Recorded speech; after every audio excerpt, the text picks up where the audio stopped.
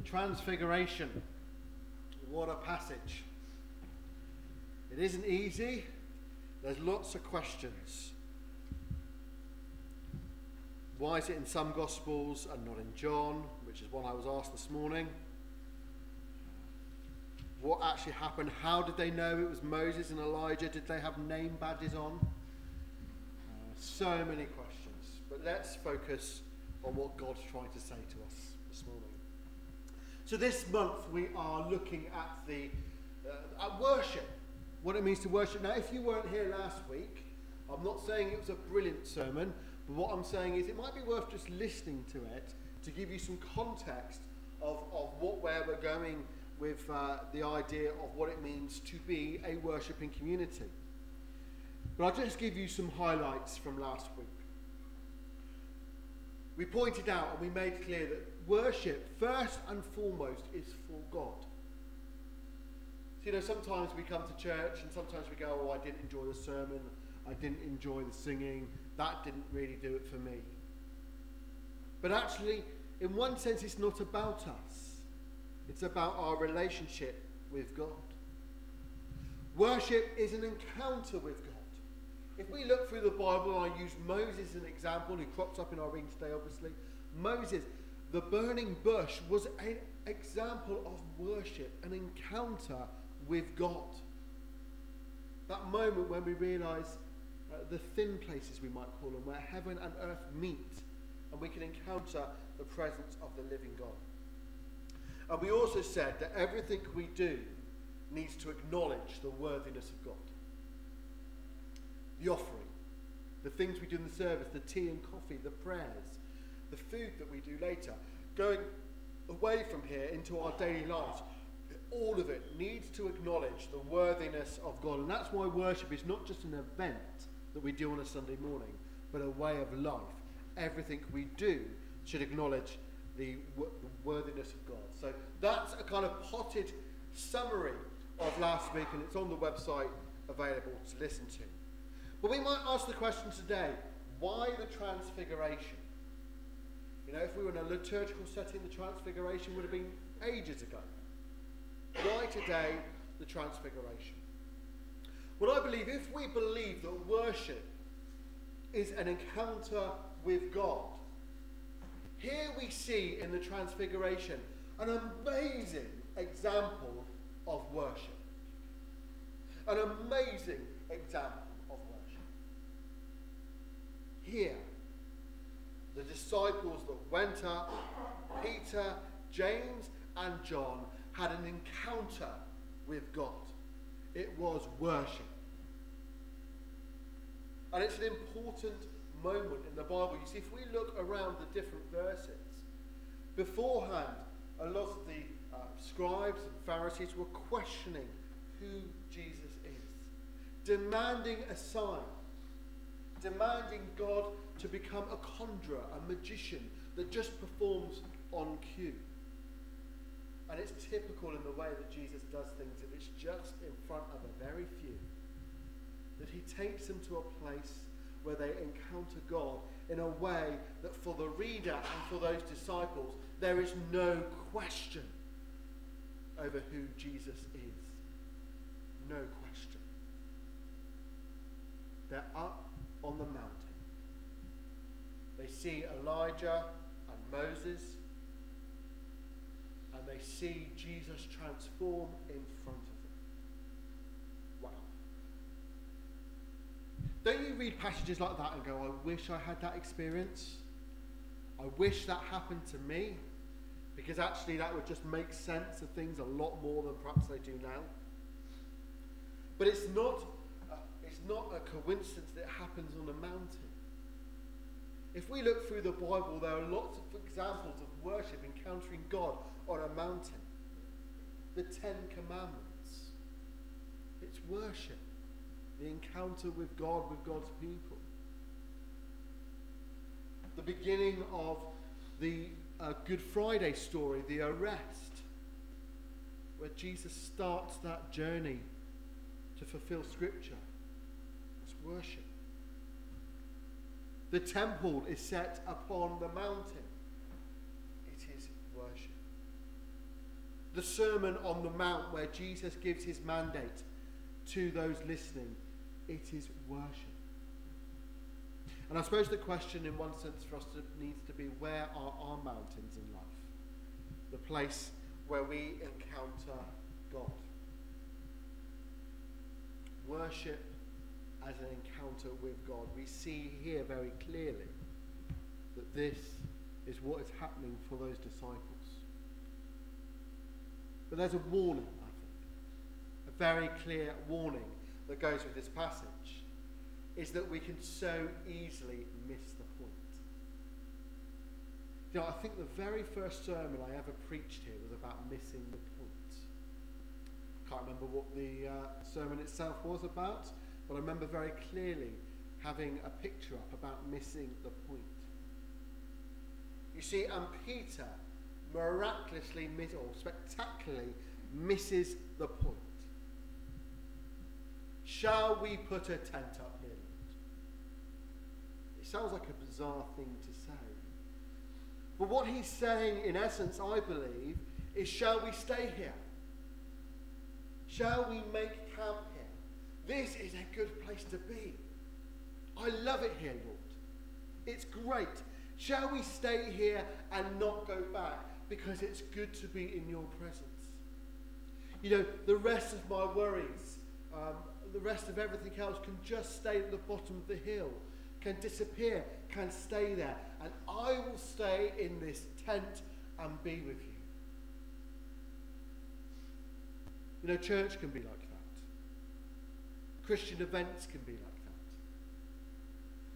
We always used to speak with young people when they used to go to Spring Harvest and Soul Revival and say, these are mountaintop experiences. Go, enjoy it, have fun, enjoy the style of worship. But don't stay thinking you always want to be on the mountaintop. Come back into the reality of church, the reality of life. See that mountaintop experience sustains you and feeds you for what God has in store in the community, in your church. But church can be like it as well. You know, we can come on a Sunday morning and it's right, it is good to be here. But it is not good to always be here. It is not good just to express our Christian faith and our worship on a Sunday morning when we're gathered. It's not good just to think that we can just stay here a bit longer and the rest of the world is at the bottom of the mountain and we don't need to face that. It has nothing to do with the tent that we have pitched here. Jesus, well,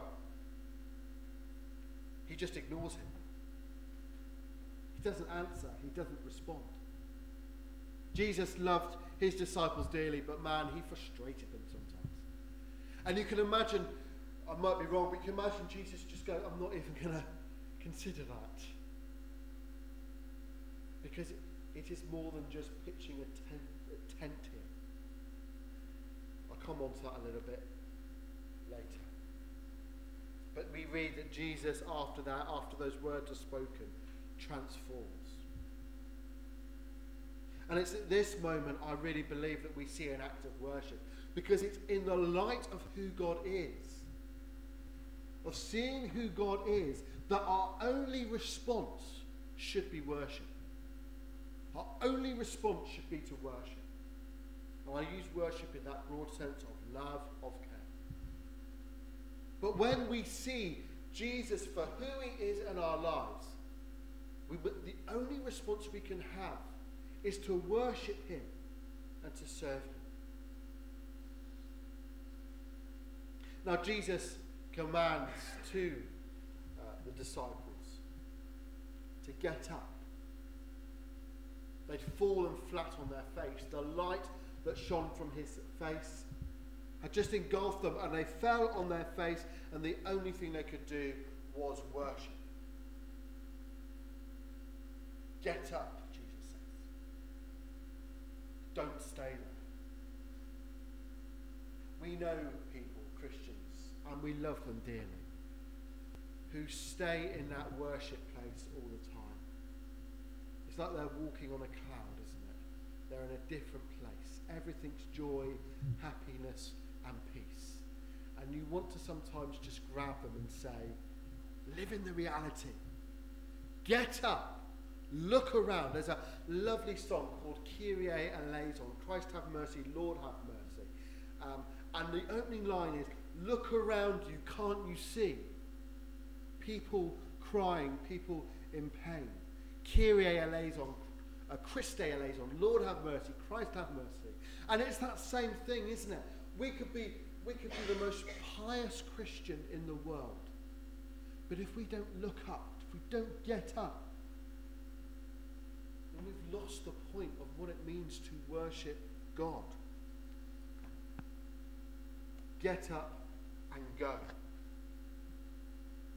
The difficulty is worship stays in the tent that we've made on that mountaintop. We have this idea of who God is. And then we need to respond in worship, but then we have another response. And that response is to go. We encounter God. We respond in worship. And then we respond by saying, what now, Lord? Where do we go? Communion is very similar to me to the Transfiguration. It fed them. It gave them hope, gave them something that they could take and they could go and serve the world with. And in communion we do the same thing. We have the bread and the wine that feed us, that sustain us for the journey that we take down out of the mountain, out of the tent, if we would use that terminology. We see God, we respond, and we respond again. Because worship flows from God. The encounter with God that we have, worship flows from it. So I think we're probably sat there going, that makes probably quite perfect sense. We have an encounter with God. We may not have had an encounter with God, but we still come in that sense of worship. But the question then is, what is our response again? If we were here on a Sunday morning as we are now, and there's a song that we sang that just hit our hearts in an amazing way, and we go, oh, Lord, it'd be great to stay here. Stay in this moment. Stay in the moment where something's happening within me. And Jesus was to come along and say, get up. What would our get up be? Would it be get up and go and help with the shop on 4th Street that we're starting? Get up, go to your workplace and be my light there. Would it be get up and go and be a light for Christ with your friends? Mike, would it be get up and go and be Christ on the golf course, even when you miss that 2-foot putt?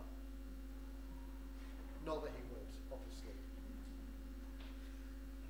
Would it be get up and go and help with the meet and eat? Get up and go and help with toddlers? Get up and go and help be evangelistic in the city, in the town, sorry. What is your front line? Where is the place that you encounter people who do not know the risen, living Christ? Get up and be there. Is it get up? I've been challenging you for something for a long time, and now's that moment. Get up. Stop staying in the safe place of worship, because the worship demands a get up. And let's not forget for any moment, and please hear my sermon last week, the place we go to is still worship. It's still an encounter with the living God. But the problem is if we stay in our tents thinking it is good to be in this place, then we are not truly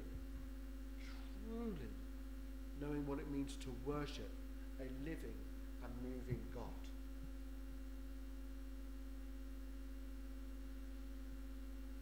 What is God calling us to get up to? Now, I know you might look at that passage in Transfiguration and go, Tim, you skipped over so many things.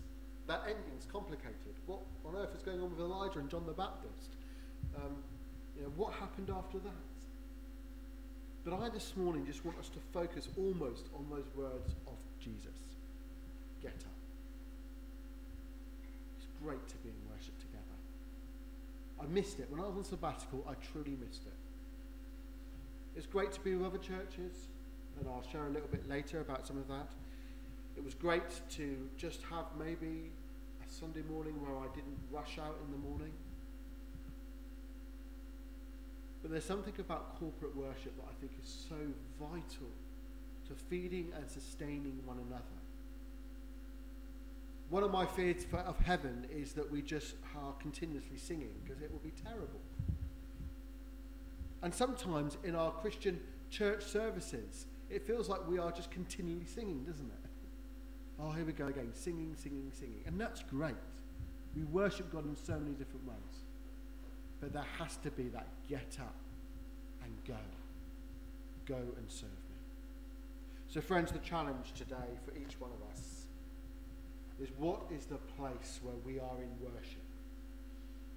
And how do we respond to God in that place? May God give us each the understanding of what it means to get up and go and serve in worship.